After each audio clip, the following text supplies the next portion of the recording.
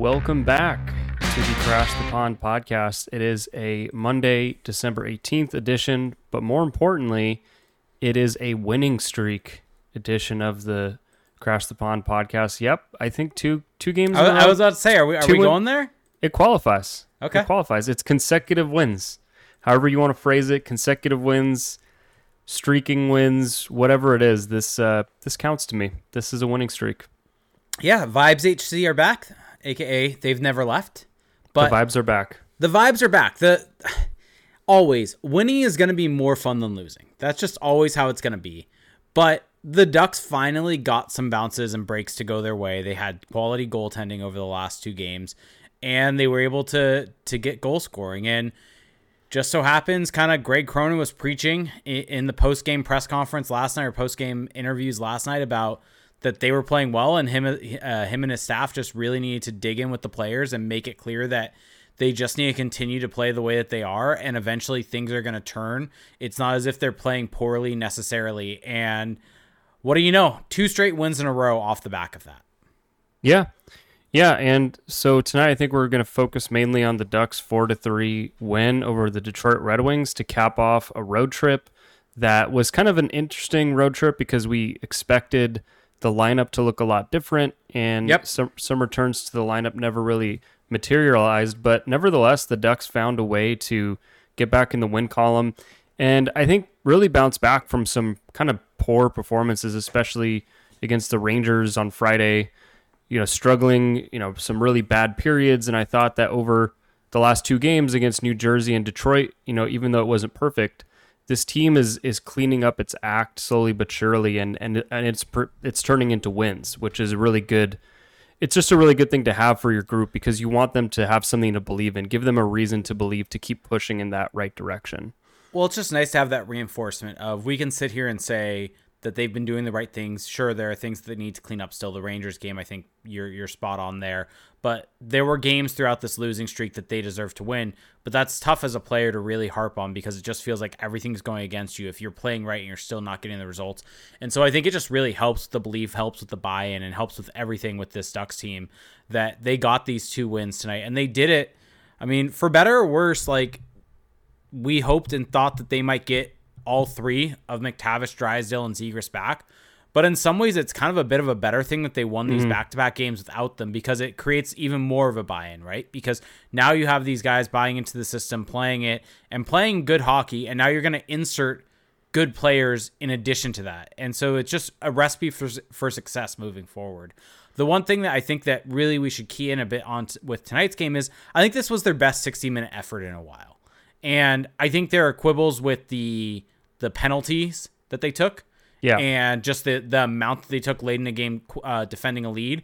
But I think if you kind of remove at least that aspect of it and just look at the on-ice performance throughout the game, I think this was their best 60-minute effort that they've had maybe all season.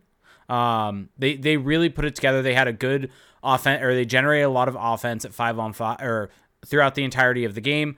5-on-5, maybe not as much as you would have liked, but they also limited the amount of damage that the Red Wings could get at 5-on-5. And it really showed, and they got great goaltending also in addition to that. And so one of the things that we saw on this road trip was them maybe taking off periods here and there. The Islanders, I think the first period of that game, if I'm thinking back correctly, they were really poor. Same thing against the Rangers, same thing against the Devils. And so they had 3 straight really bad games in the first, or really poor first periods. And they really made up for that in the game tonight. And they scored 3 goals to start off this game and really came out hot. Man, I forgot about the Islanders game. That feels like ancient history now. It does. I mean, we did a podcast after that game, so yeah. But still, that first period of that Islanders game also was a really poor start. Yep. Yeah, they've had some really rough starts, and I thought that tonight against the Red Wings, that was maybe their best period of the season. Like, I mean, you get out of that period 3-0, and I really thought that maybe it wasn't like a lopsided scoring chance differential for the Ducks, but they really just controlled that period. They gave up some chances. Lucas Dostal was very good, I thought, start to finish in this game, despite 3 goals against. You might say, oh, that's not that great, but 3 goals on 32 shots is a good night. He had to stop some really, really difficult one-timers down the stretch. But yeah, that first period, I mean, I think what you like to see in that period too, looking at the first goal, is the D getting involved once again.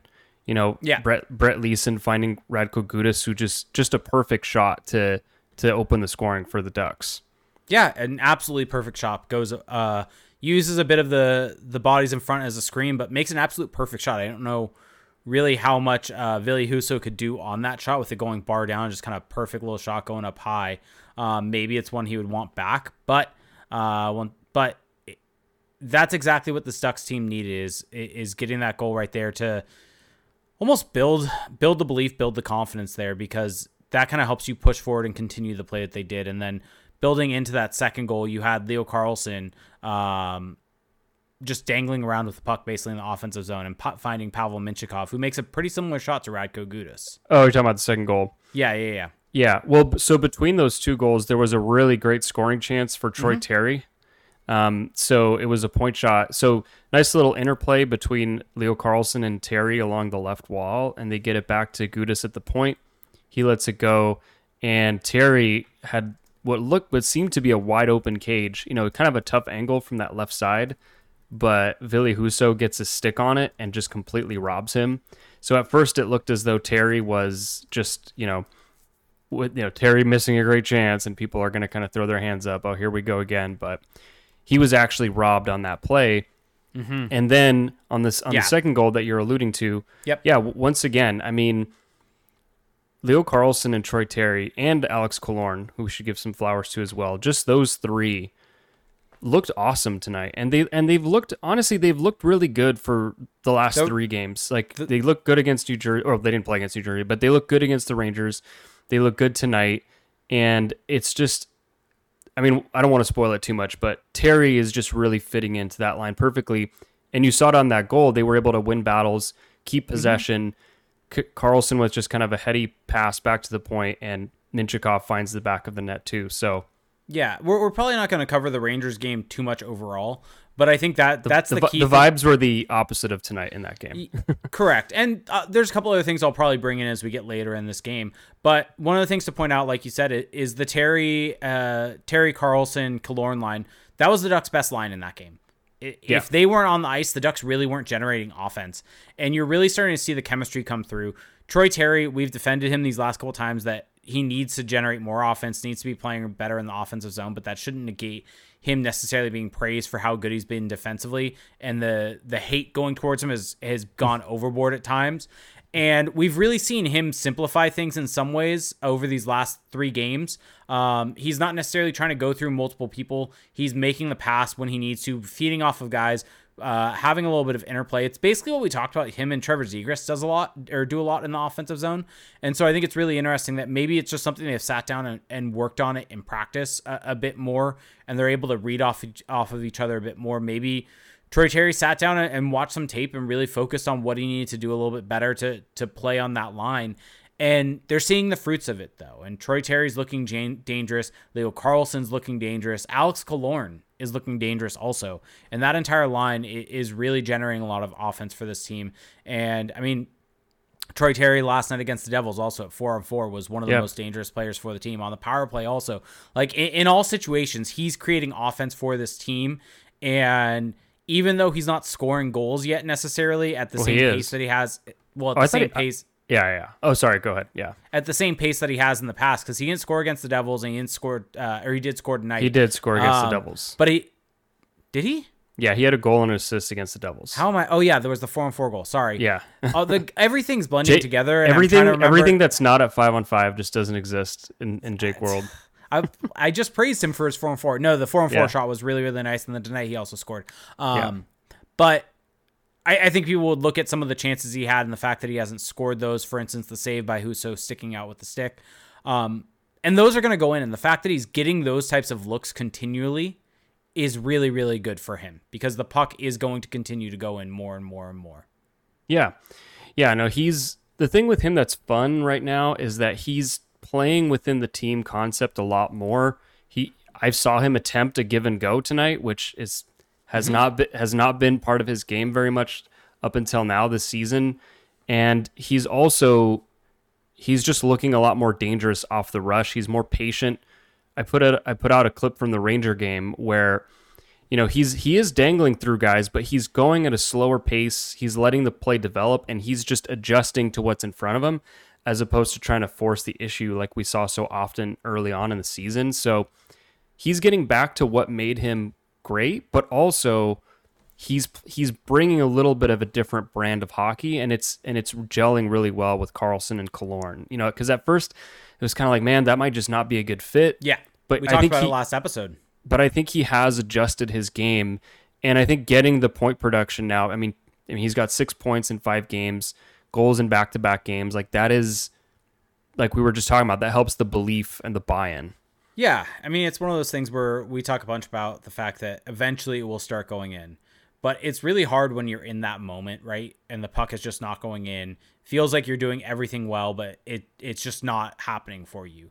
And I think getting those couple of goals to go in, I mean, to be honest, maybe it's that goal against the Islanders that just goes off a skate and goes in the net for him.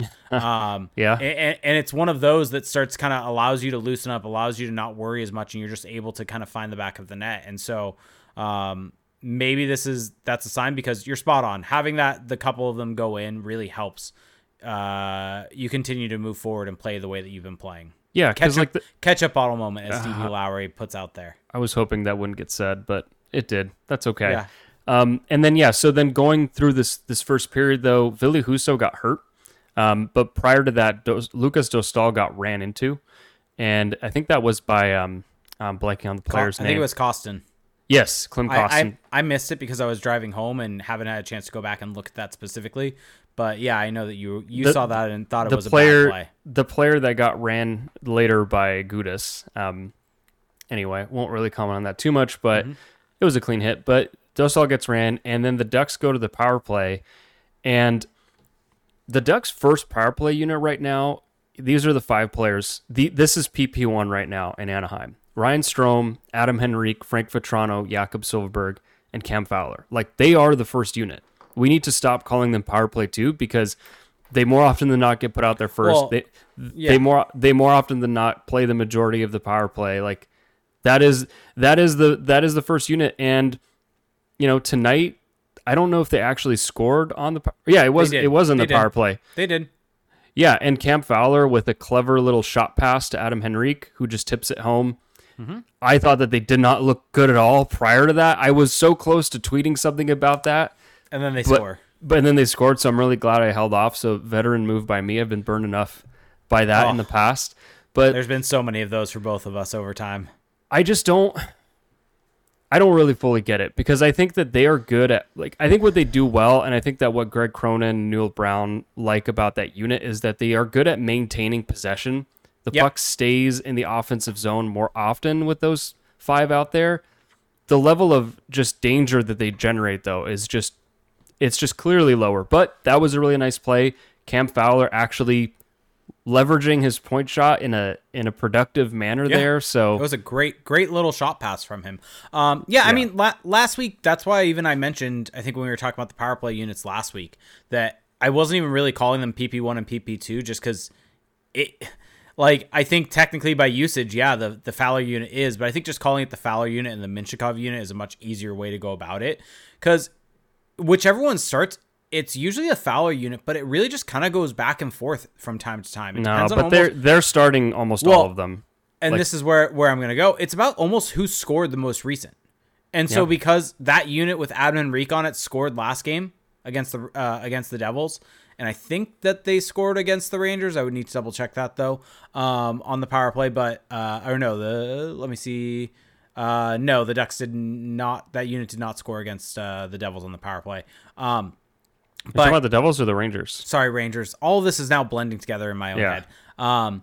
But I think because that unit has scored more recently, that's why they're getting thrown out there. I think it's very much a reactionary decision, which I disagree with completely. I think you should be looking at... Yeah, this is kind of the opposite of what Greg Cronin has been preaching of process over results. Like, this is, to me, more about results than process. But I think probably the thought process there is that the power plays can be a little bit streaky, and so you're going to go with the unit that has been streakier.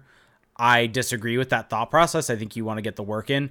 I think the one benefit that you have is that with the injuries that the Ducks have had, I think that the Minchikov unit is not as stacked as it typically would be. But it still has, I mean, that still has Leo Carlsson there. Especially when Leo Carlsson is in the lineup. I feel like you have to go to those guys. That has Carlsson, Terry, Minchikov. I think they've had Jones there lately, right? I mean, just those five. Just those five alone. I mean, sorry, just those three.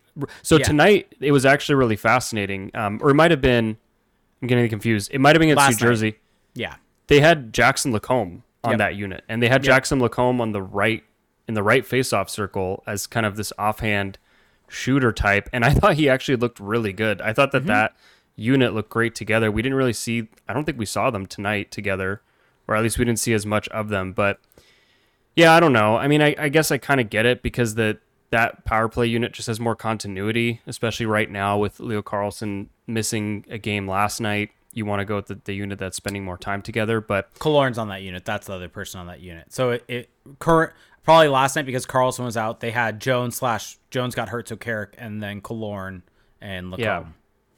Yeah, it's just not my cup of tea. They scored tonight, so maybe I'm the wrong one here. Adam Henrique now quietly has 10 goals on the season. Yeah, I mean that happened out of nowhere. I mean, if you're looking at the trade deadline, that is a fantastic thing for his trade value because goals, whether it's right or wrong, having scored goals during the season for the team you're on helps increase your trade value. Yep, pretty much. It's not necessarily about what you're going to do. It's about what you have done when it comes to value. So that's good news for people out there that think he will be traded at the deadline and his value will be going up as a result of the goals that were scored over these last his games. his personal PR person on Twitter was touting that after the New Jersey game. So good on his PR staff, aka Nick Alberga. I thought we were gonna leave it there, but sure, go off. Nah, I mean, he's not gonna listen to this. Okay. But in the second period, though, and this is just kind of a broader theme, is that the Ducks have prioritized putting Jackson Lacombe back on his natural side, and Fowler's the one now playing on his offside on the right on that great pairing. Decision. And Jackson Lacombe looks great. Who would have thought? I mean, against the Rangers, against the Devils tonight, he has had some gaffes. I mean, there was the turnover against the Devils in the first period where he just kind of brain farted into the middle of the ice that gave up a one-timer chance, which wasn't great. But overall, though, I'm very happy to see them make that move. I mean, we heard Pat Verbeek talk about it in an interview, but that's a nice just piece of forward thinking by the Ducks there. Yeah.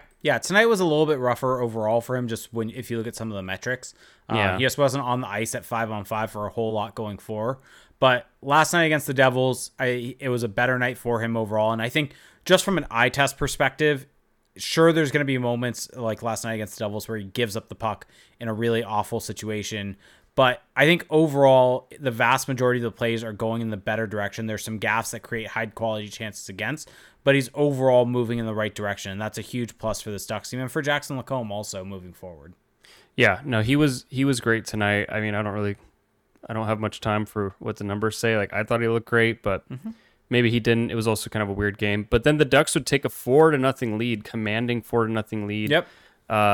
A really nice play by Troy Terry on the forecheck to kind of disrupt a clear, and then the puck gets back up to Urho Vakanainen at the point, and Terry just kind of follows that play to the net, and he gathers the rebound, slides it home, and that would give the Ducks a commanding 4-0 lead. And then I thought that in that second period, the Ducks it wasn't quite as dominant as it was in the first period, and we also saw the Red Wings kind of gradually claw back into this game, and that reached a fever pitch in the third period.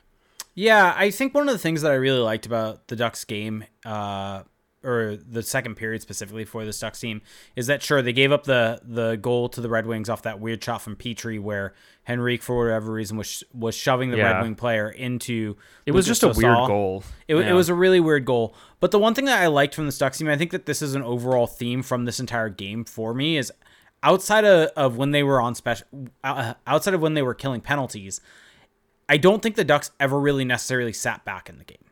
Like, it never felt like it was a Dallas Eakins turtling, trying to survive, trying to just really trap teams in the neutral zone. The Ducks were really pushing the pace going the other way, and they were generating offense for themselves, generating chances, whether it was on the power play, whether it was at 5-on-5.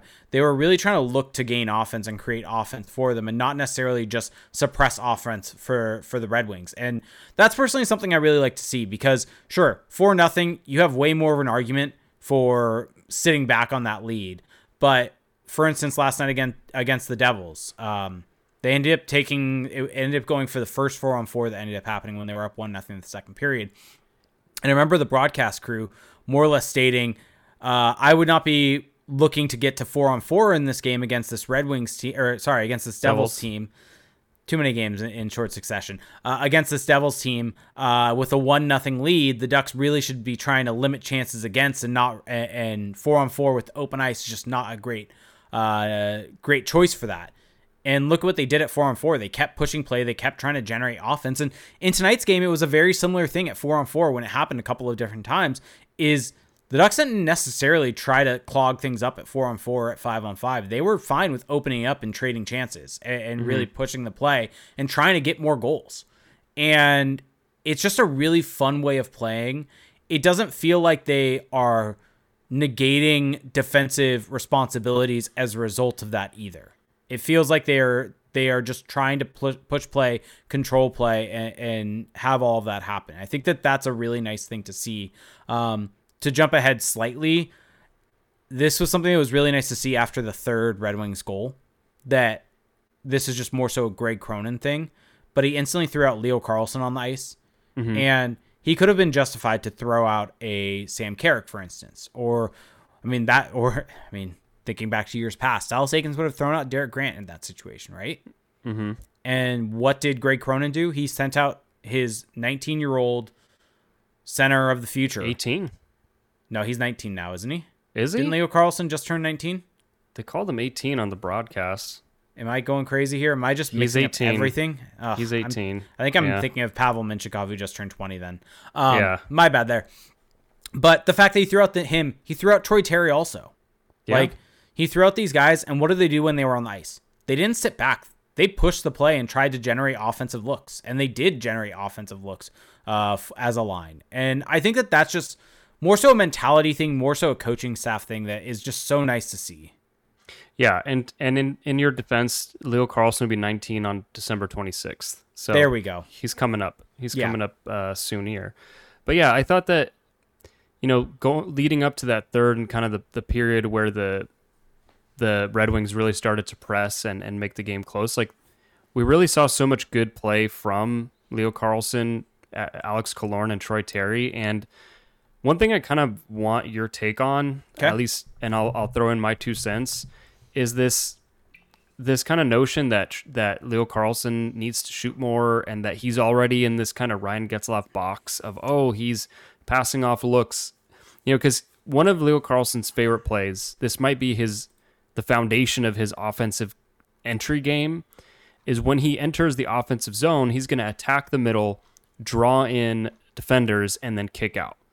And so that's his mindset, is I'm going to use my frame, my speed, my puck protection to draw the attention to me and then create space for my wingers. And he does that very effectively. He's done that very effectively since the minute he started playing in the NHL. And there's often commentary, whether it's on the broadcast or just judging by people's replies, that, he needs to shoot the puck more in these situations. He's just, why is he passing up these shots? And I think that I just hate this kind of binary approach of, it's a player is either thinking shoot or pass. Like, you got to think about what he's trying to actually accomplish in those situations. And yeah, could he work a shot more into those scenarios? Sometimes, but also he is skating into that traffic so that they do collapse on him. And when they're collapsing on you, it's not easy to get a shot off, and it might not be the best play. So I just want to reframe the conversation of, he's passing up shots. It's like, no, you got to look at the intent of the play first. I think I know the exact play you're talking about, though. It was the rush where Terry has it in the neutral zone, dishes it to Carlsson more so in the middle of the ice, And I think Lyubushkin was also going up the right-hand side, and it was more so basically a 3-on-2 rush, and he ended up dishing it back to Terry, who then comes down the wing and takes a shot from the angle trying to go short side high. And I remember specifically seeing, I think in Discord and on Twitter, basically saying Karlsson needs to shoot the puck there. And he needs to shoot the puck more. And I think you're spot on there. I think the creativity, the ability to draw guys in is so important because he's up near the top of the circles, above the faceoff dots at that point in time. Shooting it from that angle is not really going to do a whole lot for you. He's looking to create a more dangerous chance. And one thing that I think also is worth pointing out with Leo Carlsson, and something as you were talking really popped into my head, is he uses a really long stick, right? Yeah. Yeah. Like that's something that's I think been super noticeable for me is how long of a stick he uses. And so when he has the time and space, he's really able to lean into those shots and get it going. But one of the most important parts about having that long stick is being able to move the puck around and change your passing, change your shooting angle. But if you're in tight spaces, you're not going to be able to drag and shoot as easily because you have such a long stick. And so as a result of that, I think he is much more reliable or can create more offense by moving the puck to different angles to make good passes while drawing in the other guys, as compared to getting a somewhat weak shot off because he uses a longer stick in that situation where he can't necessarily get it off in his feet as easily as some guys that maybe use a shorter stick.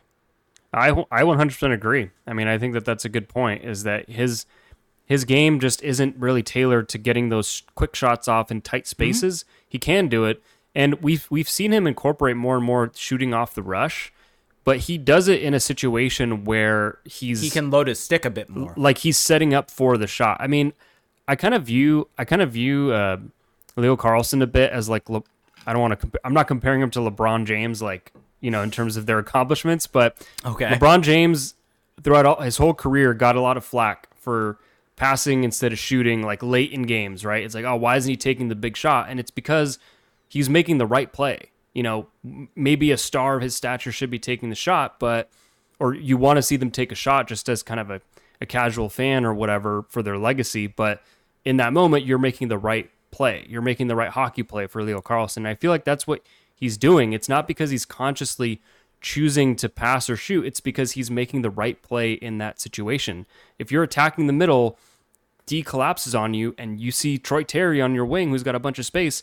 Why would you force the shot up the middle? It just doesn't make sense. So it's just Leo is just making the right play in that situation. I honestly haven't really seen him maybe for like once or twice where I thought, man, he really should have shot it. Like it's pretty rare that he does that. Yeah, and that honestly, I that's only happened a couple times, and it almost felt like it was in a game where every single player on the Ducks was doing that, right? Yeah, like so I feel it almost like, felt like it was more noticeable as a result of that. Like, I feel like with Ryan Getzlaf, because that's the comparison that everyone goes to. Yeah, it's an easy one to make. It was also just more overt. Like, Ryan Getzlaf, there were times where you could see that. And even then, I would argue that a Ryan Getzlaf pass is probably the best play in that situation because of how great of a playmaker he was. But yeah, regardless, like, the way Leo attacks off the rush is just totally different than anything Ryan Getzlaf ever did. He's way more dynamic off the rush, using his feet, using his stick handling. And so, yeah, that's just the result of it. And he's going to find ways to build these patterns where he can attack at an angle, but use it to create a shooting opportunity, like drive to the middle, but then use that to create space to shoot. Like, he's going to find that. But right now, that's kind of his bread and butter play. And people need to see it for the overall intent, not just, oh, he's shoot or pass. Like, it's not always that simple. So yeah, I completely agree. And also, when he's feeding it to Troy Terry in those situations, Terry has 3 goals in his last 4 games. Yeah, and Terry's letting it rip. Terry is the opposite right now. Like, he had a couple of 2-on-1s tonight. I think they were both at 4-on-4, where I was kind of thinking, man, like, you probably want to pass here. And he let it fly. And one of them, I don't know if it hit the post. Do you know what I'm talking about? The one that went short side? Not the one that, like, missed way over the net. The first one. Yeah. I think that was in the third. That was in the third period, right? It may have hit the outside of the net. Yeah, third period, and I think that was I think fairly soon after one of the goals. I think, and the Ducks were going the other way, and they get a quality chance pushing the play in the third period up goals. Yeah, and what I love about Terry right now is that he, even on that shot, like, he kind of set it up to where he's looking middle, looking for the pass, and you see the goalie start to come off his post a little bit, cheating a little bit, and he just let it rip, and he almost had him. And I mean, he scored on a similar shot just yesterday against New Jersey off the rush. So anyway, that was a bit of a tangent, but I'm defending Leo Carlsson's honor because it's too much. Leo Carlsson now has, by the way, 15 points in 22 games. Nice. Yeah, not too shabby at all. 0.68 points per games play, which I think is, looking at this, third for rookies with a significant amount of games played, behind Connor Bedard and Connor Zary are the only people ahead of him. So not too shabby. Pavel Mintyukov is fourth in the league, by the way, in points for rookies. Yeah, and I saw some stat tonight about he's having one of the best 21 and under seasons statistically that we've seen. Yeah. So yeah, he's playing. I thought he actually had a really good game tonight. Pavel Mintyukov did. The last two games, the assist he had on the Henrique goal, was nice. But to cover that third period though, just to round out this game, I mean, let's not sugarcoat it. This wasn't a great period for the Ducks, but one thing I try to keep in mind, evaluating a team, is that there's two teams on the ice, and at the end of the day, it's hard to play a perfect 60 minutes.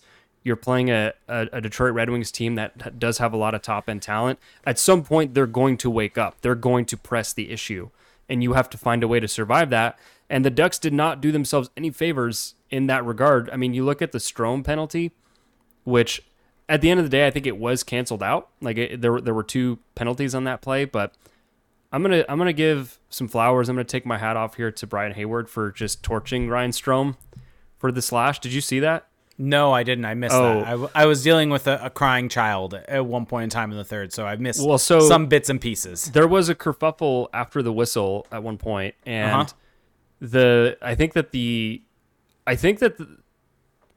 was going to be a penalty regardless. I don't quite remember, but anyway, Strome just blatantly slashes a Red Wings player, and it was just a needless penalty. It just didn't need to happen, and Hazy called it out, and I appreciate that. Can I get on my soapbox here? Sure. I don't know where you're going with this, but let's see it. My soapbox here is that the Ducks veterans need to have better composure. In third periods... Yeah, Radko Gudas tonight. Also. Radko Gudas, and the Rangers game is the one I really want to focus on here, and the penalty he took late in that game. Because I think a good contrast between that Strome play, the Gudas play, and things like that is Leo Carlsson in Colorado. When he got tripped up, Curtis McDermott comes up and challenges him because he thinks he dove. And instead of doing anything back, what does Leo Carlsson do? He just skates away. Down 2 goals, skates away, gets the Ducks a 5-on-3 as a result of that, and they end up scoring, and they make it a 1-goal game in that situation. And it's a very, for a sport that's very much about team first, these plays are extremely selfish by these players, and you have Ryan Strome doing that. And the Radko Gudas one is one that was extremely frustrating for me. It was late in the Rangers game. He gets cross-checked in front of the net by Barclay Goodrow. They're down 2 goals with 5 minutes left. Oh, yeah. And sure, that should have been a penalty on Barclay Goodrow. No issues there. But Radko turns around, slashes him in the back of the leg where there's no padding, and does it hard. And it just makes yourself open to take a penalty in that situation. And best case scenario, he didn't look at the ref to see if there was a penalty being called on Goodrow, but best case scenario, right? It's evened up 4-on-4. Goodrow slashed or cross-checked Radko Gudas. Radko Gudas slashed him. 4-on-4 hockey, that's where it's at. Worst case scenario is that Gudas gets tossed from the game, the Ducks go on a penalty kill, and it ices the game completely. If Gudas keeps his head there and doesn't slash him, then the Ducks could be going on a power play. He does not know that there's a penalty call or not on Goodrow, but that could negate the power play. And so it's just one of those situations of, by making it about yourself and getting your pound of flesh, you are screwing over your team late in a game, icing the game, and essentially giving the other team a chance to ice the game. You're taking 2 minutes off of the clock when you're down 2 goals. It's selfish. It's something that has to be cleaned up. And it's infuriating, and it just goes to the point of penalties are an issue. And Yeah. I think the holding the stick call tonight was maybe a little bit more wishy-washy, but No, he held it. clamped down. And Yeah. Minchikov, you got to be smarter with your stick and not go for a guy's stick in that situation. And be calmer with your stick. And so it's just the penalties are an issue. And you can complain all you want about the Ducks not getting the power plays going the other way. Also tonight they definitely did. But the Ducks are putting themselves in those situations to take those calls, and you can't do that. You can't do that late in a game. You just can't. Well, that's the theme with Gudas is that when he feels wronged, like because the holding the stick on JT Compher, they were battling in front, and I think he kind of felt like there was something there, and so he was furious at the official, and it's like, yeah, well, if you wrap your arm around a guy's stick and you hang on, they're gonna call it. Like it's not that complicated. Nicholas Rage is saying Goodrow was hiding behind his visor and starting shit all game. I don't blame him for being frustrated. He got his pound of flesh because they didn't call Goodrow. Great. Goodrow did what he wanted. The Rangers got a power play out of it. They scored on it, iced the game, and won the game. I guarantee you Goodrow does not give two shits. Gudas, on the other hand, screwed over his team. He is paid to be a veteran leader on this team. That is not what veteran leaders do. That is not the example you want to set for your teammates. Skating away and having composures in those situations to allow your team to try to come back in the game is more important than having a selfish slash back in that situation. Yeah, I mean, I think that taking it into your own hands just doesn't do yourself any good. The justification is always, oh, well, they didn't call it in their team. It's like, well, that is what it is. You have no control over that, but you do have control over your response. Of course, easy for us to say we're not in the heat of battle, but these guys are trying to win games. They're trying to put points in the board. And he was brought in and paid to be a veteran leader on this team, and I think he's been good. This is not like, well, they were talking him up as the captain of the team tonight. Like, on the this broadcast. is not meant to necessarily shit on Gudas overall and his play overall, but I think it's just more indicative of the problem that you have an 18-year-old rookie that is more composed in these situations. Pavel Minchikov against the Devils when Jack Hughes is trying to come after him. Yeah, that was good by Pavel. You have these under 20-year-old guys that are more composed than your veteran guys on your team and helping your team in that situation. Like, that is a problem. Yeah. No, I mean, the three, I mean, because the four penalties at the end of the game, I mean, Lucas Dostal tripping a player is not a good penalty. Not good. Ryan Strome trying to get his pound of flesh, not good.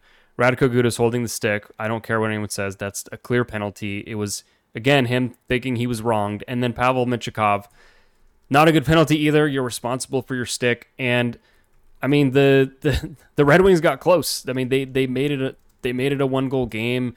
I thought that Lucas Dostal was huge. He was very down the stretch. I mean, there was a consecutive plays where he made just perfect saves on cross-ice plays, one-timers from the dots. There was one on Patrick Kane. I mean, he foiled Patrick Kane a couple times.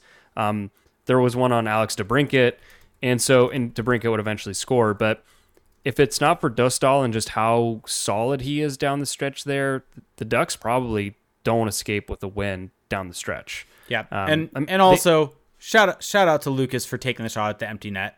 So cool. Oh man, I thought he had it. Like, as I saw it coming down, I'm like, oh my god, he's gonna get it, and then it just hit the outside. So that was very unfortunate. I would love a goalie goal. Yeah. I think he's gonna get one though. I mean, he got one in the AHL, and apparently, according to our Derek Lee, he practices those every practice. Yeah, that's like his thing. Yeah, I mean, he had the time and space. Whether it was him or a defenseman, anyone taking a shot like that when they have time and space is going to be a good play because the end result is a goal, an icing of the game. So, yeah. High reward. Yeah, like, I have absolutely no issues with Lucas Dostal making that play in that situation. Yeah, no, man, I wanted that to go in so bad. But, yeah, overall thoughts on this game, though? Oh, real quick, want to mention this because DB Lowry brings up a somewhat good point here about Gudas tonight having a bit more composure, saying he showed composure by not cleaning out Kostin for running over Dostal in that situation. Instead, kind of made sure got a clean open ice hit on him later. Why was he on the ice when that happened? Don't know, but okay. but the point still stands. Key fact. No, but the point still stands, right? That's how you go about if you want to show that you're hard to play against. You want to do that. Make it stand in those situations, not hamstringing your team. People are going to hate this take by me, but I don't care. I'll say it. Okay. Chirping a guy when he's down and like clearly in pain after you've hit him, just not a. I don't know what he said to him. Maybe he was apologizing, but assuming he was who knows? Assuming he was like, that's what you get. It's just like, like he looked like he was hurt, and he turned out not to be. But anyway, just not my cup of tea. Yeah.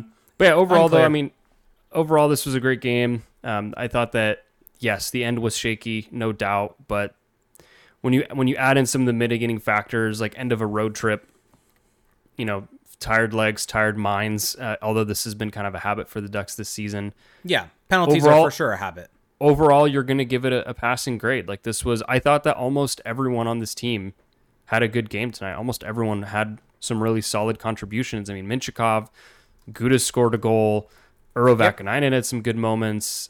Jackson Lacombe really kind of stepping back into his lane here. Troy Terry continuing his streak. Like Lucas Dostal, like I just thought up and down the lineup, there were guys you could point to that really helped contribute in a winning effort. Yep. Yeah, I think tonight was definitely that. I think last night was also a situation because we're not going to talk too much about last night's game, but like that was a game that they didn't have Leo Carlson, no Mason McTavish still, no Trevor Zegras, no Jamie Drysdale. Our Discord was a little bit of a woe is me going into that game, thinking that it was a guaranteed loss. And the Ducks didn't play a good first period, but John Gibson was fantastic in that first period and held them in it through the second period before he had to leave due to hydration issues. Quote unquote hydration issues. Elliot Friedman said that he actually texted someone on the Ducks and they got back to him saying, I know that people aren't going to believe this, but it really was that. They're going to say, we would never lie. There was us? nothing like that. But, us? We would never lie. No, not us. But the Ducks deserve credit at 4-on-4 to be able to create chances for themselves in that game and come out with a the highlight of the game was Troy Terry's assist on the Adam Henrique, the second Adam Henrique goal. Like that play to find Minchikov, winning two board battles, and then having the patience, the presence of mind to get it across the ice to Pavel Minchikov, who then also has the presence of mind to, he was looking for Henrique on that backdoor play. It hits the pad of Akira Schmid, and Henrique then taps it in. But just that play really, I mean, along with all the other things Troy Terry's been doing, is Troy's back. Troy's back is all I can say. Yep. And John Gibson also left today to head back to Southern California for the birth of his child. So congratulations to the Gibson family for that, if the child has been born. If not, good luck and future congratulations. Gibson, though, I would imagine would be available for the Ducks later this week, now that the Ducks will be home. And we'll have to wait and see on whether the other guys will be available also, because Mason McTavish took warm-ups. That was a whole fun thing with warm-up gate of the Ducks not posting the lineup and trying to wait and see if he was going to be in with him actually taking warm-ups. But I think that's a good sign that Mason McTavish is close, and he probably will be in on Thursday. Very curious to see what happens with Zegras and Drysdale, because, I mean, you would imagine that them going on the road trip was a sign they were close. I think maybe they didn't want to rush them. And here's the thing, though. This is something we talked about, is that it's easier to get McTavish back in the lineup just from a roster management perspective. If you do the IR and then you can just slot him back in. If you put in Zegras and Drysdale, that picture gets more complicated. And so I don't necessarily take McTavish being in warm-up as a sign of he's closer than the other guys are. I think it's just a matter of they can fit him in more easily, like on a whim here at the end of a road trip, than they can with the other guys. Because the other guys have been skating for a while. Like I like the approach that they're taking with these three of these guys are supremely important to the franchise. Let's not rush this. Let's get it right. But I wouldn't look at it and say, oh, McTavish is the closest one just based off of that. That's fair. Because, he didn't have to be activated off IR. Maybe it was a situation where they were iffy and they didn't want to have to send. I mean, this is now reading into this a whole lot, but maybe they didn't want to have to put a guy on waivers, have him get claimed without being able to go home. Same thing with Hag. Robert Hag not sending him back one day early. when it wasn't necessary. So it may be a situation where we'll need to watch the waiver wire over the next day or two, see when if or when Robert Hagg is sent down so that Jamie Drysdale can be activated off of IR. But I think no matter what, those three will be back pretty soon. Soon, I would say before the new year. Like I think that's realistic. And remember the report that we all dunked on of by Christmas. Yeah, I mean, who do you think will be back? Or sorry, who do you think will be back in Thursday's game? Do you think all three? 1, 2? Make a prediction here. Do I predict with my heart or my head? Because my heart predictions tend to be wrong. Always heart. Always heart. If I'm going to go with my heart, I think all three are back on Thursday. I think that they're all ready to... I mean, because they're going to get a practice in. They're going to get a morning skate in. They're going to be able to evaluate them. I mean, part of the recovery process is how the injury responds to travel. And, I mean, Mason is clearly close. And then the other two, I think, are extremely close as well. So I wouldn't be surprised if we see a bunch of roster movement into Thursday and all three are back. That is my prediction. Yep. One other, before we get to questions, I haven't actually had a chance to listen to the full interview, but Pat Verbeek did an interview with Bob McCown podcast. You listened to it, correct? I listened to most of it, yeah. Yeah, anything of note that you want to point out from it that is either new information or things that Pat Verbeek added to? I don't think so, really. I mean, okay. Yeah, I guess I'm just so mired in like Ducks world that nothing really stood out that much to me. Although I think the one thing that was noteworthy was the harping on the injuries to those three guys, McTavish, Drysdale, and Zegras, and just he actually said like I wouldn't count on seeing them on the road trip, and that they are being very cautious with their return, and so now that we've seen it play out, it makes sense that it played out the way it did. Like they are close, but they're being as cautious as possible. Yep. All right, let's get to some questions, unless there's anything else you want to touch on. No, I mean, I've said it before, I've harped on him a lot this season, so I think it is right just to reiterate that Troy Terry has been playing very, very well as of late. He's doing all the little things that I think he wasn't doing earlier this season. He's also having his Troy Terry moments where he's just flying down the wing, and it's just good to see. Even against the Rangers, a game where the Ducks struggled at times, I thought that he was their best player. And so I know that people still aren't really fully happy with him because he's getting paid $7 million now, but he's doing a lot of good things out there and the points are coming now and hopefully it's just going to continue. And then also just Jackson Lacombe. I thought that the assist he had on the Killorn goal against New Jersey was just perfect vision. And that's the thing. When he's on his natural side, it just feels like good things happen. Yep. All right, so we'll get to our questions. We're going to start with our Discord. So go to patreon.com/crashspawn to be able to give us questions in our Patreon exclusive Discord channel that you can access at the $2 tier. D-Rock said, just a thought I had today. Would the Ducks have been better off implementing a workload plan for Jamie Drysdale when he first came into the league at 18, like they did with Karlsson? Verbeek spoke on the Bob McCown podcast about how a lot of 18-year-olds coming into the league get hurt because they're not physically strong. Oh, I just want to shout out someone in our chat here. Steven saying, hello, Felix. I'm Andy Strader's friend. Keep up the great work. Steven, Andy told me about you. Appreciate you listening. Really appreciate that.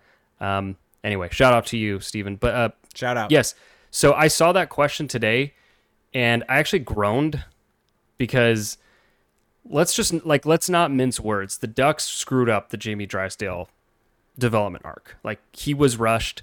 Even I know it was a weird COVID season. I know that the options were limited.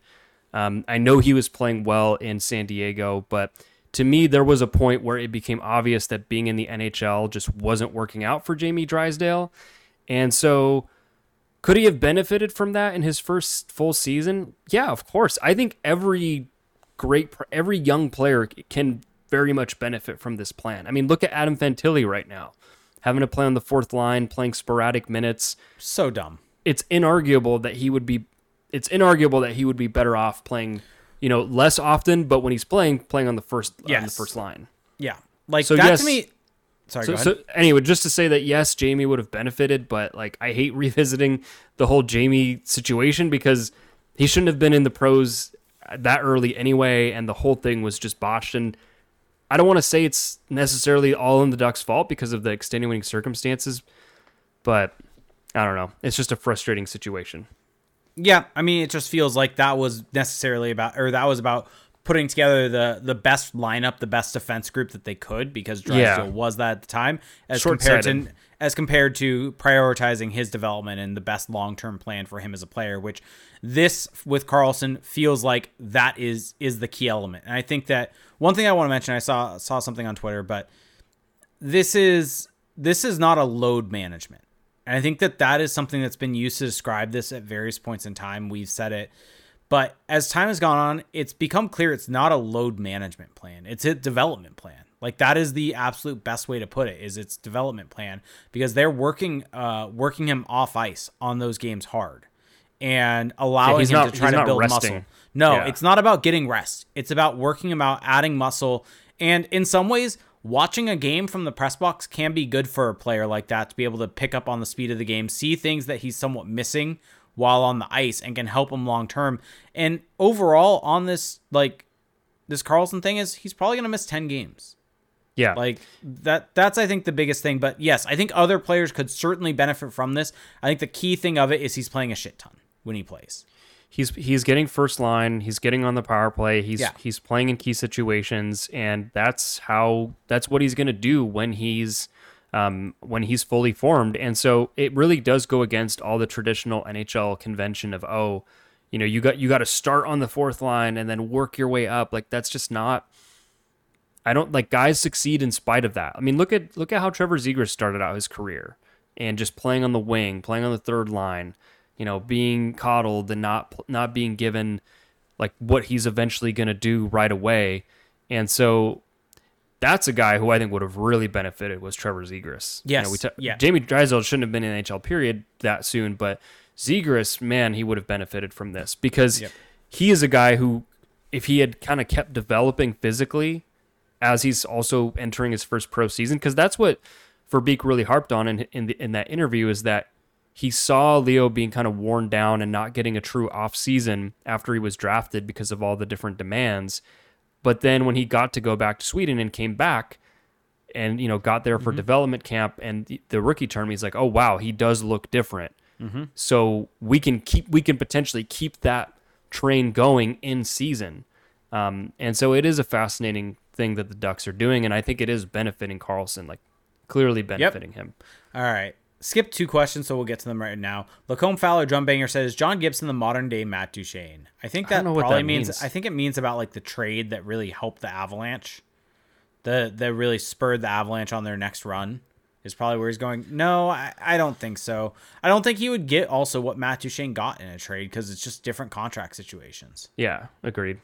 D-Rock said, taking a look at the Jordan Kyrou situation, can you ever recall a moment in Ducks history where fans turned on a player on the team for something inconspicuous like that? Ugh, that was such a moronic display by the Blues fans. And then him getting like cheered in that way, it's almost like, oh, you love me now, but you didn't, like, what changed, right? Yeah. It's like, oh, I'm switching it up. Yeah, like, I feel bad for Jordan Kyrou. I can't think of anything like that where anyone on the Ducks has ever that was really very bad. Yeah. Shaking Wing said, should the Ducks try to re-sign Lyubushkin? Yes. Wow. He's playing really well. Yeah, but just like, he's playing awesome. How many years? 5. Not 1, not 2, not 3. You went that. I'm on my LeBron. Yeah, I just don't see space long term, right? Like, eventually Drew Helleson needs to get a look. Like, eventually, like, Tristan Luneau is going to get a longer look. Like, I just don't see it long term working with the Ducks. Like, I think the right side is kind of a little more barren, though, than the left side. Sure. I mean, but you've got Drysdale, you've got Luneau. I mean, you've got Gouda signed for 2 more years after this one. Yeah. Like, you have those guys signed. So the true locks on the right side right now, like, going into next season, are Gudis and Drysdale. And Luneau, we don't know necessarily if he's going to be in the AHL to start or if he's going to be in the NHL. So you could keep Lyubushkin around to basically just play the same role, or you could trade him. Like, I don't really think there's a bad answer to this, because it might not be the worst thing to just have like a veteran stopgap. And I think that what we've seen with Jackson Lacombe is that, yes, you have all these lefties, and yes, you want to see them in the lineup, but it just doesn't benefit them to play on the right side. I'd Well, rather see a righty in the AHL than, playing like bad minutes in the NHL. I think long term, the way that an Olin Zellweger gets into the lineup though is with Cam Fowler on the right side. Yeah, but that's still him being on the left. Like I don't think you should get those lefty D-men, these young guys, on the right side because I think it's bad for development. No, I know, but the point is like there's Cam Fowler on the right side then. Like the point is I just don't see space long term for Lyubushkin on this team. Like I think he's a good stopgap for this year. I think he's been a good player to be with Pavel Mintyukov to really help him adjust to the NHL, to have a Russian voice there with him. But I think that I just don't necessarily see there being space for Lyubushkin. Yeah, I guess I just don't really know who's rising up on the right side. Like, is Helleson ever going to get a chance? Because he looks great right now in San Diego. That's the point, though, is that like you can't do that with Lyubushkin there. Yeah, like, maybe. Eventually, like right now it's Drysdale, Gudas, Lyubushkin. If Lyubushkin gets re-signed, then where's Helleson going to go? Is he going to get a look ever? No. And so that's why I just don't necessarily see him being here long term. Yeah, I mean, you probably do trade him. Yeah. Yeah. Yep. Let's see. Olaf is Berserker said, is Power Play 2 actually Power Play 1? Yes. I mean, yes. Wait, which one is which? I don't know which one we're considering. Well, Power Play 2 is the one that we think of as the bad one, which is the Fowler one. Okay. Fowler also plays with the other guys too. It's strange, but the Fowler, Vetrano, Strome, Henrique, Silverberg unit, they're Power Play 1. I don't have the minutes in front of me, but they're starting all the power plays. They're getting the most minutes. Like, it's clear that they are the favored unit right now of the coaching staff. Very clear. Yep. Shake and Wink said, why is the Fowler lead group the number one, Fowler-led group the number one PP? We kind of touched on it. I think it's just reactionary to goals. Well, I also think that they do a better job of keeping the puck, but they're not actually doing anything with it. But I think that's why, is because they're just keeping it. We got another question about it. Why we've kind of touched on this about Power Play 2, but Lacombe Fowler Drumbanger said, why is Jakob Silverberg on the second unit? I don't mind him on the second unit with the guys that are out. Like, the depth just isn't necessarily there. Like, who else do you want there? Yeah. And also, like he does a good job of retrieving pucks, of just making the simple play back up to the point. Like, he's fine. Leave Jakob alone. Appa in Maze said, why are the Ducks so good? Right now, it's because their best players are playing like their best players. I mean, that's really what it boils down to. Yep. Lacombe Fowler Drumbanger said, are the vibes back? Yes. And then he said, is the ketchup now free-flowing the hashtag Troy Terry redemption arc? Yeah. I mean, he's doing it. He's doing the thing. Yeah. Brad said, you've talked about Terry being paired with Zegras when he comes back. In light of the past 3 games, do you still feel that way? I do. Great question. Because those 3 look great right now. I think that. Sorry, go ahead. Well, I mean, it's a tough question because then I think the harder side of that is the Zegras side of it. Because then who do you put Zegras with? Do you put Zegras on McTavish's wing with like Strome or Vetrano on the other side? Like, I guess that's the trickier part of it, but hard to break up that line right now, though. Yeah, I think that you break it up and you do Zegras and Terry. That's just my personal preference here, and I think you do the duos thing that we talked about last episode. Yeah. I think you still stick with that and give it a shot. I think what this shows is, I think the good thing with this is that you've seen proof of concept with this line working, and so it gives you an option to go back to if you need to. Salami Sandwich said, what do the lines look like once everyone is healthy and who gets traded/waived? Well, Johnston for sure gets waived. I think that's a for sure. I think also Robert Hagg gets waived. And I think Bo Grew gets waived. I know we said Jones probably last episode. I don't think it's going to be Jones. Just the way they're using him and the way he's playing, honestly. Jones had another great game tonight, I thought. Like, creating offense, drawing penalties. Like, he's playing well. So... Yeah. Let's see, though. So top line, who's your top line center? Leo Carlsson. We're assuming Leo's in the lineup. Yeah, I would do... I mean, if we're going off of kind of what I said, I would do... For the duos, I would do Carlsson and Killorn. I would do the Strome, Vetrano, McTavish line, Terry and Zegras together. And then you can throw on the right side of Who do you put on the right side with Carlson and Killorn? Yeah, that's the issue here. What do you do there? I'm asking your opinion. I don't know. I mean, I kind of want to. What I would do, I'm gonna flip this all because I don't Go for it. I'm going McTavish with Terry. Okay. McTavish with Terry, Zegras, Carlson, Killorn, Zegras, Vetrano on the left side. Vetrano or Strome with McTavish and Terry. Let's go Strome. And then Vetrano on the third line on the left wing, Henrique in the middle, and then sure, you can put Silfverberg there. Actually, no, put Max Jones there. And then on the fourth line, you put... Oh, man, Brett Leason's really getting shortchanged here. Okay, Brett Leason on the third line. Brett Leason on the third line with Vetrano and Henrique. And then fourth line... Ooh, this is getting tricky. Fourth line, Carrick. No Leason, so we're going McGinn and Jones? Okay. So this is Killorn, Carlson, Zegras as your first line. Strome, McTavish, Terry as your second line. Vetrano, Henrique, Leason as your third line. And McGinn, Carrick, Jones as your fourth line. Yeah. Okay. How does that sound? Sure. I mean, here. So I realized where I was going to go with it. I was going to go Killorn, Carlson, Leason, Strome, McTavish, Vetrano. And then... what is it? Terry, Zegras, Henrique, because we've seen proof of concept with that line in the past. And then I would do McGinn, Carrick, Silfverberg. Silfverberg over Jones? Yep. No, I don't agree with that. Okay. I mean, you could swap them in. That's fine. Jones has been playing well. Okay.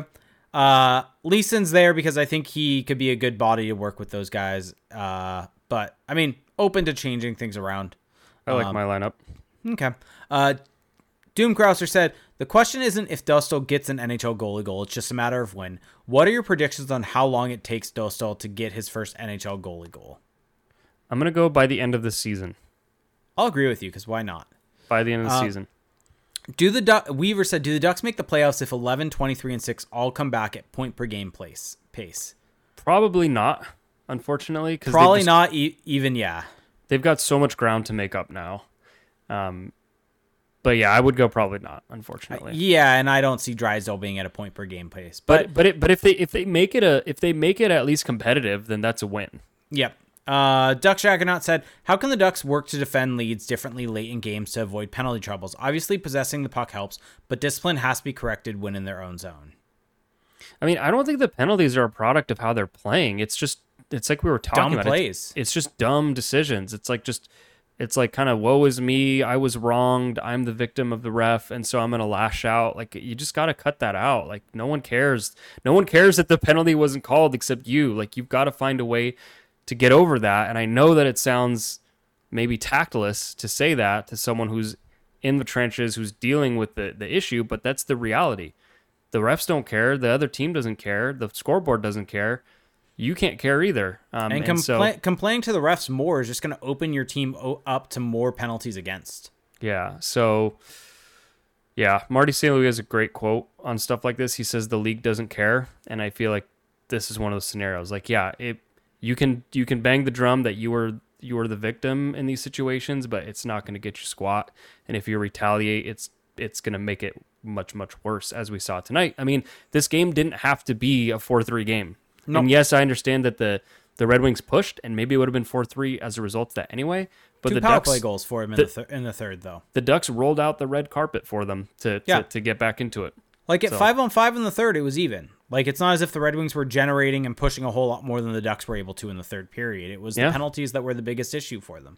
I agree. Mr. Jared asked, how do we feel about the Gudas signing? On one hand, I love the toughness and checking ability he brings to separate the player and the puck. On the other hand, he gives up some costly penalties that could easily have been avoided. I think it's still a net positive because of the stability he brings at 5-on-5, and I love how he's kind of joining the rush more and creating offense. But yeah, the penalties are a big negative right now, no doubt. I don't know. Yep. I'm still on the it's a good signing. I think it's a good signing. I think a little bit of recency bias on the penalties. And also the contract is exactly, I think, just in line with what he's worth. It's not like an overpay or anything. Like the term and the costs are good. Plant Wrench 69 RIP said, I think preseason you guys said around 20 games until the Ducks were used to the new system under Cronin. How do you think the players have adjusted? So I want to recommend everyone to an article that our good friend Patrick, who's been on this podcast, wrote over the weekend, because it was basically all about this question of how the Ducks have adjusted to the system. And I recommend reading that. I tweeted it out. You can go find it on my timeline. But I think that it's been a bumpy road. I think that in the very beginning, when this team was full of energy, they were executing it to a T. But the way that Cronin wants his players to be fully 110% engaged, whether it's, goal line to goal line, it's a taxing style. And because it's so taxing physically, it also becomes taxing mentally. When you're tired on the ice, it's harder to make good decisions. And so there are times where there are pockets in the game where they look like just a buzzsaw, and there are also pockets where they're just totally out of their depth, making mistakes, trouble keeping track of assignments. And I think a lot of that can be attributed to fatigue. But I think overall it's a passing grade, though, of how they've adjusted. Yeah, I think just by simply looking at the numbers, and sure, the defense is different and there are changes, but when you look at the way this team has played this season versus last season and just the brand of hockey they're playing, it's significantly different, and you can see that there is buy-in there from the players. And so I think they've adjusted. I think, like you said, there are still things that they need to work on, but I think that there is buy-in. They've bought there. in. Yeah. They've bought in for sure. I think that that's like the most encouraging thing of all of it, is that they believe in what they're doing. Yep. Ducks Jaggernaut said, what are your top 3 bucket list NHL arenas to visit that you've never been to? For me, it's the Bell Center, MSG, and probably whatever they're now calling the Toronto Arena. Is it? I don't know what it is. Scotiabank? Is it Scotiabank now? Take your pick of Canadian banks or companies, and you'll probably get it. One of my 3 is Seattle. I think Seattle would be very cool. That's it. That's a good call. Seattle would be a good one. Outside of that, I've been to Boston. Boston's pretty cool. I have no interest in going to Boston. No interest in going to Philly. Been to Philly. I think Pittsburgh would be cool, just to see Crosby, do it one more time. Yeah, but this is about arenas, I guess, not arenas. To see a player. If it's about arenas, then honestly, the only 2 that I really care to see would be Seattle, and I think Vancouver would be really cool. Vancouver would be cool also. Yeah, those 2. Yeah. Those 2. Yeah. Lacombe Fowler Drumbanger said, is Pat Verbeek a pioneer now with the Leo development management plan? I mean, I think we're going to start seeing it more and more. I think it's the way it's going, the way that this is just kind of how progress happens in the NHL. Someone has to do it first for everyone else to then jump in line. I think that he could become a pioneer. Look at that. So that's it for our Discord questions, but I did have this one from Twitter that I want to mention from a good friend of the show, Troy Terry's Confidence. Said, question for the pod, am I reading too much into the fact that Terry doesn't wear an A anymore? I don't know. I have no clue.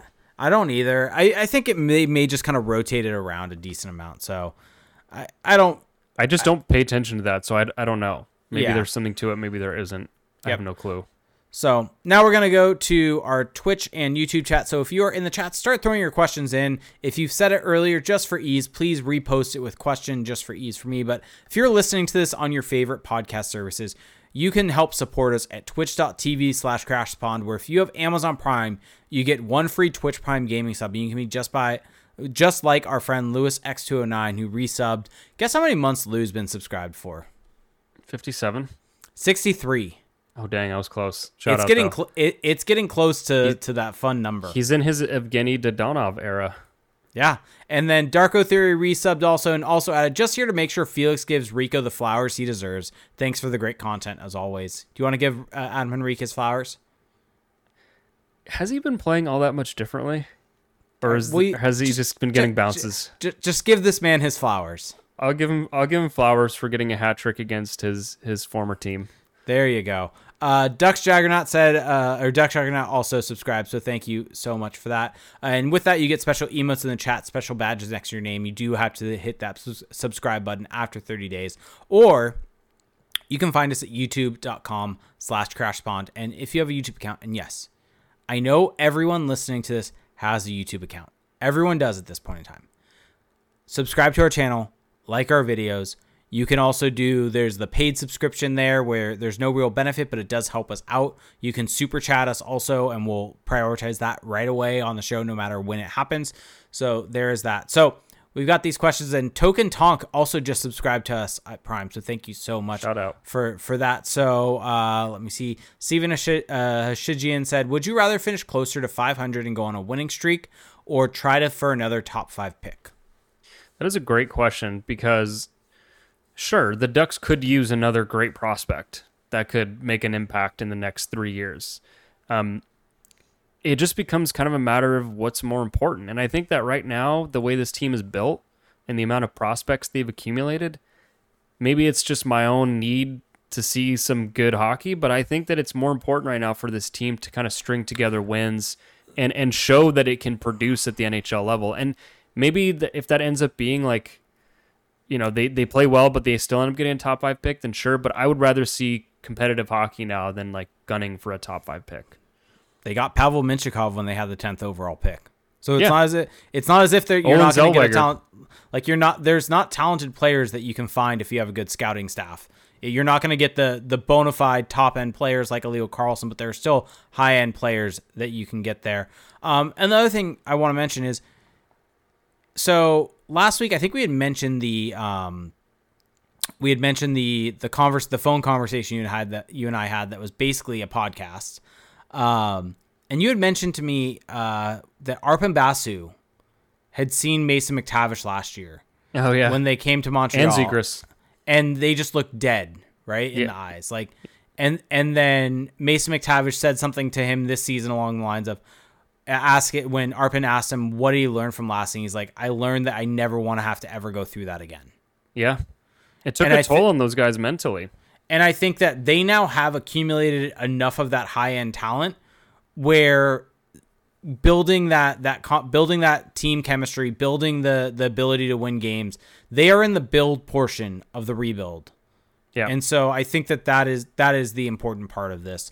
Jonathan Felix, I want to give him a shout out because we just got this in a super chat from him at $4.99. So thank you so much. Saying, guys, I asked this before and you gave a low percentage on Gibson getting traded this year. What is the percentage Gibson gets traded now? Well, there's more rumors now, it seems. And I don't know how well founded they are, but I do know that there was the whole there just seems to be more desperate teams right now, which helps. Well, it feels like there's more teams that also need goaltending. All of a sudden, the Red Wings just can't stay healthy in net, and now you also have the Hurricanes needing goaltending. I think at the end of the day, it's still low due to the contract. I think the contract makes this all seem low. It's the same reason why Erik Karlsson wasn't moved last year during the season. It's just really hard with the amount of money to make that work. So I still would put it pretty low, but I think maybe it's more likely now than I originally thought. Maybe 10%. I'll go 15%. Okay. I'll go a little higher because there's just the amount of goalie injuries. And I think we were talking about this in Discord the other day, but the Devils, they need they're all in on this season. I think that they may reach a desperation point where if they make an offer that you just can't refuse, you just do it. And the other report from this though is that Pavel is holding a really high price for Gibson, which he should. As he should. I mean, Gibson's playing really well right now. If you trade him, it does somewhat hurt this team, right? Because you're losing a quality goalie. Yep. And the contract doesn't hurt this team necessarily that much. And so there's no real incentive to necessarily trade Gibson at this moment. So Pavel holds all their cards. Correct. Yep. And we saw, for better or worse, what he does when he has leverage. Yeah, he will take you to task. So I would say if he gets traded, there's going to be a good return. Yeah. Yeah, I think that they could get something of interest, and just the fact that this kind of market is forming is what is having me increase the odds a little bit. Just the fact that there's more teams that need it, and that all these teams are in win now mode, and that the Ducks hold all the cards. That price could just keep going up and up and up to the point where Verbeek just has to press the yes button. Yep. So DB Lowry said, question, is it ketchup or catsup? It's ketchup. What is this catsup thing from? Is that a British thing? I don't know. I've seen it before, but I don't know. It's British. It's ketchup. Yeah. Ketchup is bad. DB Lowry said, favorite Ducks Red Wings moment, Game 4 in 03 or Game 5 in 07? Game 5 in 07. Well, we watched that one during the crazy shutdown times. Pandemic, yeah. Game 5 in 07 just for the finish. Like that is a moment, a memory for me. Game 4 in 03, I don't have the like clear recollection on. But Game 5 in 07 is one that I remember where I was at when it happened. Yeah. Token Tonk said, question, thoughts on a Gibson trade when Dostal is starter ready? Thoughts? I mean, my thoughts are yes. Like if Dostal is starter ready, then like it's like we were just saying, you don't have to trade Gibson, but you can address other needs on this roster, like people are bringing up in the chat, like addressing, maybe adding some scoring on the wings, adding some offense down the wings. Like there's a benefit to trading John Gibson. Also, just getting out of his contract, like it's it's something that you have to start considering if Dostal shows that he's ready for that starter role. Yep. Steve Hachigian said, don't we need another top 6 winger from a top 5 pick? I mean, with a pick, you don't want to necessarily prioritize what you need. Well, here's the issue, though. Here's the issue with that is that there aren't really, like, this is a weird draft. Like, I don't know how deep into the weeds you've gotten with this draft yet. I haven't yet. But it's kind of a weird draft where, like, there's not really, like, a true consensus. And there's this draft is particularly D heavy. Like a lot of the top guys are on the blue line, and so the top forwards, we don't necessarily know yet how they're going to shake out, if they're going to slide. So I just don't think that this draft, if you want to talk about needs, is really the draft that's going to address the Ducks' need, unless you think you can get like Hayden Lindstrom later in the draft order, or like, I don't know. It's just a tough one. And I'm just not particularly sold on this draft. And I think I'm just listening to prospect people on it. It seems like there's a lot of interesting players, but there's not a lot of like sure things. So I just wouldn't really align my chips with this particular draft. I mean, also there's the potential that it's going to take a year or two and the player might not necessarily align with your contending window specifically. If you are like banking on that to like be like a massive piece for you. I think what the Ducks should be doing is looking for the right player that's in the young or early 20s that's a winger that can fill in for this team and slot in that position. Kind of do what the Kings did with getting Kevin Fiala. Like that to me is the great model of, if someone like that comes available, you cash in your excess prospects to go and get that player. Yeah. Correct. You cash in all of the extra D-men that the Ducks have assembled, and you deal from a position of strength to address a position of weakness, as compared to just purely relying upon the draft to build. Like, I don't think you can ever build directly with one specific area. You have to essentially build in multiple different ways. You can heavily weight one of the areas, but you can't only build through the draft, because there's also just no one the Ducks are going to draft that's going to help immediately, and this team needs to be better sooner at this point.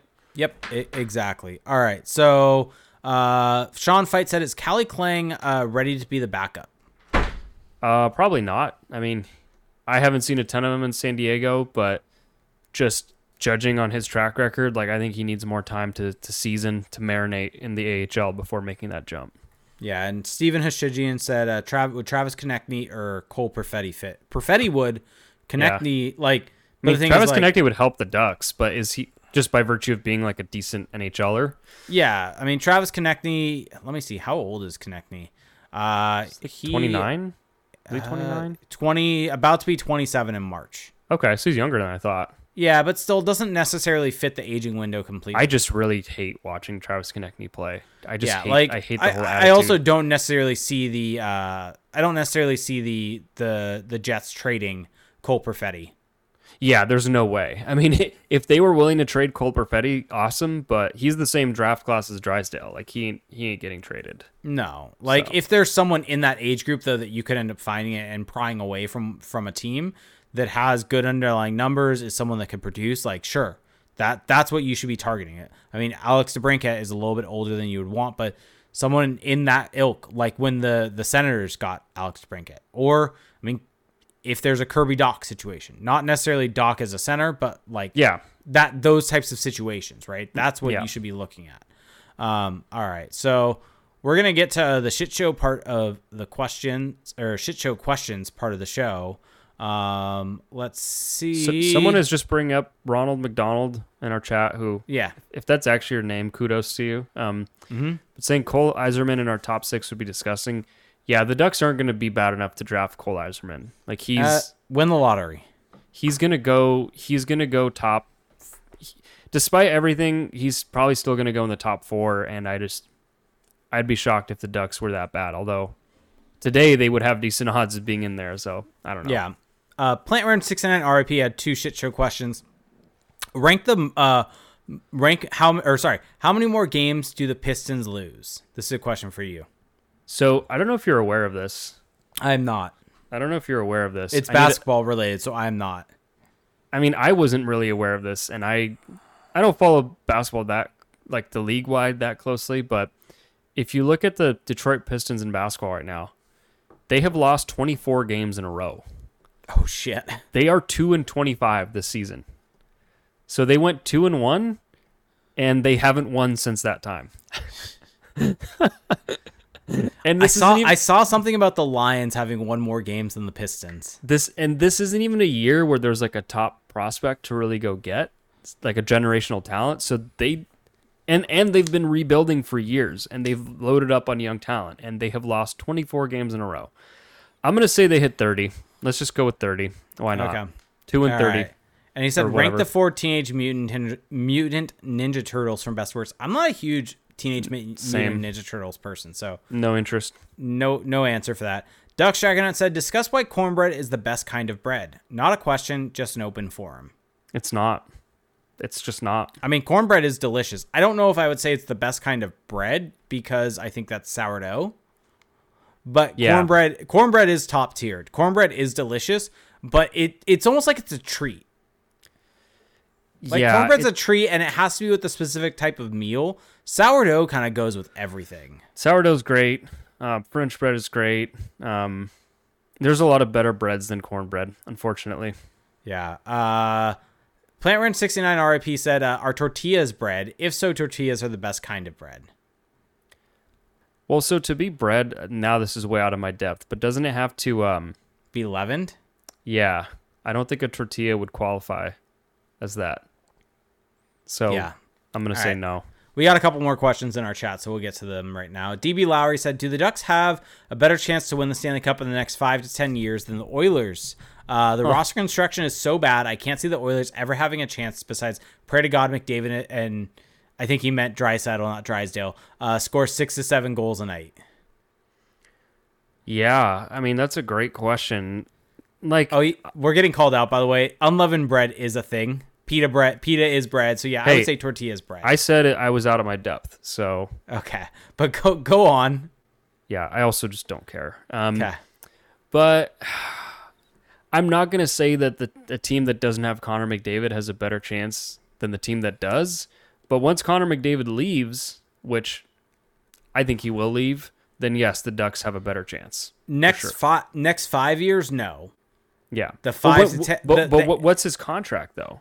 No, but I'm just saying over the next 5 years, the Ducks don't have a better chance than the Oilers. I don't think so. But the 5 to 10 year range of that, yes, I think the Ducks do. Well, McDavid's gone in 3 years or 2 seasons from now. Potentially. Let's assume he's gone. Okay. They have a better, I don't know what's going to be left of the roster at that point. So yes, I will say yes. If he leaves as a UFA to Toronto or LA or whatever, then yes, the Ducks do have a better chance. Miguel Gutierrez says, are you going to these upcoming season Angel games? I'll probably go to a few. I'm probably going to try to avoid spending money on the Angels with how Arte Moreno is and how frustrating that all is. But worst owner in sports. I do want Luke to experience going to games. I think that's not going to stop me from going, but I'm going to limit the amount that I spend on it, I guess. Daniel Me said, I don't understand why they hyped up the injured players going on the road trip, then none of them played. Do they normally go on the road trips? I think it's a couple of things. One is the Ducks were really hesitant to say anything about these injuries. And I think when word got out about how positively it was received, I think they may have thought, this is probably good for morale, especially in the losing streak. But I think they just hyped it up because it's a good sign. that like, hey, Yeah. the guys are getting better and that they're slowly but surely going to return to the lineup. So I think that there was a thought that maybe one of them will play. And yeah, like it is normal for when a guy is injured and he's close to start traveling with the team again because he may be cleared during the road trip, or you just want to test how the injury reacts to flying and to the constant wear and tear, the lack of sleep and all of that. So I do understand the frustration and the disappointment because I myself am disappointed. I mean, we changed our whole schedule of podcasting last week around the idea that one of them was going to play and they didn't. So I get it, but also like it's a mix of all those things. I'd rather them be safer than sorry. You don't Yeah. want them to re-aggravate these injuries and have it be another months without them. Correct. So Mohammed Zegras had question: is Lundstrom guaranteed an extension, or do you see a world where Pat lets him walk? Yes, I could see a world where Pat lets him walk. Yeah, I mean, they were talking about it on the broadcast tonight about how like this is a big year for Max Jones, how he could go, and like I've never heard them kind of openly talk about I don't want to say a household name player, but like a homegrown player like that before. But I guess, Pat Verbeek has this precedent now of letting guys go that the team drafted, like Sam Steele, Josh Mahura. It would really suck for Lundstrom because of the injury, but yeah, it's totally possible that they let him walk, especially just with, how Pat wants to build this roster. I mean, we've seen him do it. Lundstrom might not just fit that. I mean, we've seen him do it with Sam Steele, Max Comtois, Yeah. Sonny Milano. Like, there's a history of him doing this with guys. Yeah. So, I think if he does not think a qualifying offer makes sense, then he won't give it to him. Dennis Wheeler said Artie does not deserve any more of his money. Sell Artie, sell. Yep, I completely understand that avenue of thought. Sean Fight said, does CM Punk headline a day of WrestleMania this year? Rollins versus Punk. Probably, and I'll hate it. I despise CM Punk at this point in time. So there's that. Roots20 said, which ballpark has the best garlic fries and why is it Oracle Park? Never been to Oracle Park, so can't say. They have great garlic fries, but I haven't had other garlic fries, so I can't really compare in other ballparks. Yeah. Baseball hurts to think about right now. Yeah. All right, let's end with this question from Nicholas Rage. Said, what would you all think about adding Huberdeau, assuming his value isn't great right now and Calgary decides to pull the plug? I know it's a heavy contract, but his money is basically accounted for in Silverberg and Henrique alone. Yeah. I don't know. I'm not a Jonathan Huberdeau fan. I'm not either, and I think the other issue is just age, right? Like, sure, you can make the playing really bad this season. He's playing really bad. You have the fact of, I'm trying to look up actually how long his contract is just awful. It's like eight. It was an 8-year deal when it was signed. Yeah, I'm trying to see right now. I mean, yeah, because he's 30 years old right now. 10.5. He's in year one of this deal, which is an 8-year extension. So there's 7 more years after this at $10.5 million. Yeah. Like, I don't see that happening, and you don't want his age 30 through 38 years. Like, it just doesn't make any sense for the team. And even if that money's accounted for in Silverberg and Henrique, like, the Ducks are going to have to pay their own guys. Like, you don't want to be paying a guy $10.5 million that's not your guy. Jonathan Huberdeau greatly benefited from being in that Panthers system that kind of juiced up his point totals. Like, not saying I'm not saying he's not a talented player, but like, the only way I could do that, I would do the trade for him, is if somehow you got double retention. Which just no one's going to do. You're going to have to pay for that. It's going to negate the value of getting Huberdeau. Yeah, there's no way. Like, if you could get it down to like in the 3 or 4 mil, maybe you think about it. He also has a no move clause. Yeah, so I just don't see that necessarily also happening. Can I just say this? Yeah, this is going to, potentially ruffle feathers. Well, it probably won't, but I just have this thing where any player that's represented by Alan Walsh, I just immediately like less. Like, did you see his whole rant about the David Perron thing? No, but Perron deserved to be suspended. He was complaining that the suspension against Perron was too severe because of whatever. And it's like, because of Jacob Trouba not getting a suspension. Your guy straight up cross-checked a dude's head, like blatantly. Like, no one is crying for you. And it's just been like this over and over again with Alan Walsh and his clients. Like the famous sword going through the, Marc-Andre Fleury's back. Like, he just goes to bat for these players that just don't, I'm going to say don't deserve it, but like, he goes over the top, especially when like the facts just like aren't on your side. And I actually don't know what the status of Perron's appeal is because they appealed it. But yeah, so like just the whole Huberdeau thing, like I think there's very much a reason that last year there was all these leaks about how bad it was with Daryl Sutter, and it's because so much of the media is in Alan Walsh's pocket, or not just in his pocket, but like he talks to the media a ton.